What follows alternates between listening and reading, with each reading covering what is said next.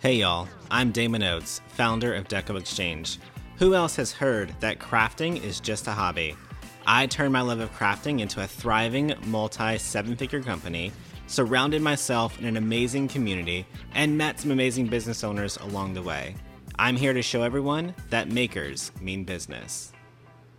What is up, you guys? It is Parker here with the Makers Mean Business podcast. Y'all, I hope you enjoyed the last episode.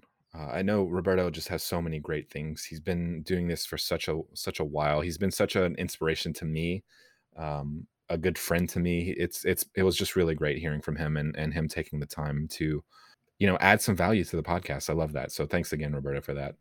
Y'all, today on today's episode, we're talking all about me.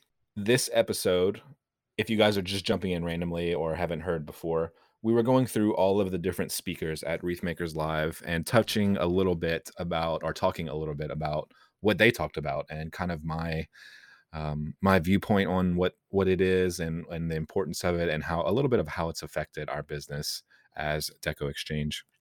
I kind of went off script, I guess. Not off script, but Wreath Makers Live was the first time I spoke on stage. And I mean, between you, me, and everyone else that listens to the podcast, I spoke about video editing. It's not really something I'm particularly super passionate about. It's not something I consider myself really an expert at, but it was kind of like a void in the Wreath Makers Live curriculum that Damon and I thought needed to be filled. So I was happy to do that. But even before I started even talking about video editing, and we'll talk a little bit about video editing and the importance of content later in the episode, I kind of started off by thanking a lot of people. Honestly, looking back, I didn't even think to thank the community, and I should have. So if you were there and I didn't thank you, I apologize. But just thanks to you guys too, honestly. Wreath Makers Live kind of inspired me to start recording the podcast again. And I hope I continue to do it. Sometimes stuff happens and I don't do it and it kind of just falls through the cracks. But there were just so many people that, they came up to me and they're like, I love the podcast. When are you going to do more episodes? It was like an overwhelming amount of people stopped and told me that. So if you guys talk to me at Wreath Makers Live, or if you ever sent us a message or anything like that, kind of encouraging that, I do appreciate that, because sometimes it's kind of like a chore. Sometimes it feels like a chore. I know it sucks to hear that, but it's just, another part of business, I think, where sometimes you just have to do what you need to do. And hearing you guys and getting to speak at Wreath Makers Live kind of really, it spoke to me. I think I spoke to myself in a way about content and all of that. So thanks. Long story short, thanks to you guys for listening. And yeah, that was just great. So last episode, I kind of alluded to it, but again, when I got on stage, one of the first few things that I said was, if you don't leave with anything else from this event, leave with a new friend. And I realized like you can't make friends from listening to the podcast, but I think it's a really important philosophy. And if that saying or if that statement meant anything to you at all, go back to the last episode and listen to what Roberto had to say and a little bit of what I had to say at the end, because it's really, really affected our business as a whole. Just networking, just getting out there and meeting people. Even as an introvert, it's really, really important to kind of get to know people and know what they do and know how you can help them, they can help you. It's just a really great, it's just the makings of a really great relationship if you can go into it thinking that. So that's kind of my thought on networking. And I brought it up on stage again because I feel like it's such an important thing at an event, to make sure that you get as much out of it as you can in terms of meeting people. So on top of all that, I also talked a little bit about mental health. If y'all have listened to me before, I usually kind of weave some mental health stuff in there every once in a while. It's been a really important part of my growth as a business owner, as a person, as a partner, as a human, whatever you want to call it. So if any of you guys are out there and you're struggling, maybe you're dealing with some stuff, get help, find a therapist, find a friend, find someone you can talk to. I know having a therapist, it sounds like taboo. It sounds crazy. It sounded crazy to me for a while, you guys. I thought it was kind of just all a bunch of BS. I didn't think it was that important, but I can honestly say that finding a good therapist and finding someone that I can kind of just untangle everything in my head and my body and my emotions and all of the things and really understand what's going on has helped me so much that I can't help but tell everyone out there, you should try it. If you haven't tried it, you should try it. If you think you might need it, you probably do. If you don't think you need it, you probably do. If you think you need it, you absolutely do. So there's nothing wrong with it. There's nothing weird about it. And it's just a really great thing to do. And it's just a part of taking care of yourself. So make sure you guys are taking care of yourself mentally. On top of that, I got to actually talk a little bit about the topic. Yo, I was worried. It's funny. I was worried about not having enough to talk about.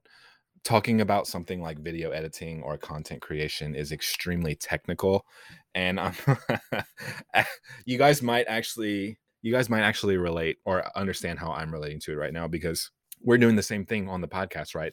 I'm going to try to tell you, I don't even have a slideshow to talk about video editing and the importance of video editing and how it can be useful. So I kind of dug myself into another hole, but it is what it is. Anyway, I was worried about not being able to meet the 45-minute deadline or timeline. So I spoke about the things that I just mentioned probably for about 10 to 15 minutes. And then I spoke again about video editing for probably another 15 minutes. And then luckily, we had some people in the room with mics and stuff, so we got to do some Q&A. So that was really fun. So overall, it was a really cool experience to be able to speak in front of a few hundred people on stage for the first time.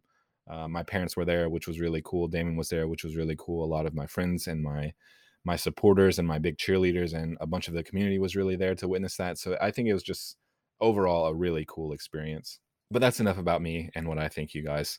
Let's talk about a little bit of content creation and video editing. So on stage, I went through kind of what I call just the basics of video editing. I was thinking of a way to try to explain, like an analogy, what video editing is like. And I think I ended up using like a phone charger or something that was sitting on the stage. But I tried to explain it as video editing is kind of like a string. Your video that you've done is the string. So you can cut the string, you can tape two pieces of string together, you can tie them together, you can loop them back around, you can change the color, you can cut it, you can glue it, you can do all kinds of things to the string to make it look slightly different or appear differently. So video editing is kind of the same way, right? If you are doing something on a video and let's say your camera topples over and you maybe you say the wrong words, or maybe you one day I might it's really funny because one day I might just publish an unedited podcast, because our podcast editor, I should have mentioned her on the last episode, but her name's Sarah. She she gets to listen to me, and when I mess up, she gets to edit it, right? So she doesn't edit the video because there's no video part, but it's just the audio. So if I mess something up, I'll go back, oh my gosh, Sarah, can you just remove those last 30 seconds, because I've just lost my mind. I lost my train of thought. I need to drink some water. I choked on my own breath, whatever it is. She gets to hear all of that stuff. So the long story, or the short version of that, is as a video, you can cut out all of those pieces that you don't want. And if next time you guys watch Damon's, maybe a live on Deco Exchange or any kind of live production video, listen and watch what Damon does, because we do it in a very specific way. He will kind of hang out and chit chat and answer questions in the comments, and then he'll have a break where he just does strict tutorial style instructions, right? So he'll say, cut the mesh 10 inches, add all the ties on the bottom first or the top first or whatever it is. You guys, I don't know what it is, but he'll do it in batches because it's easier to edit that way, right? So I can go in, or I shouldn't say our team can go in, they can clean out all of the BS, all of the chit chat where Damon's just saying hey to everybody and banning the trolls and whatever it is. And then they can also find the tutorial part of the audio, and they can make it more of a tutorial.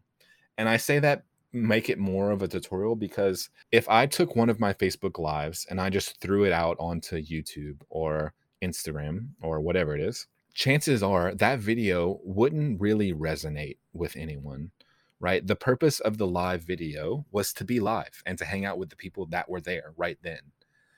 The power in video editing is you can change the tone of the video. So in the power of video editing, I could have taken out all of the BS that Damon was chit-chatting about, all the trolls, and that would leave just the tutorial part, right?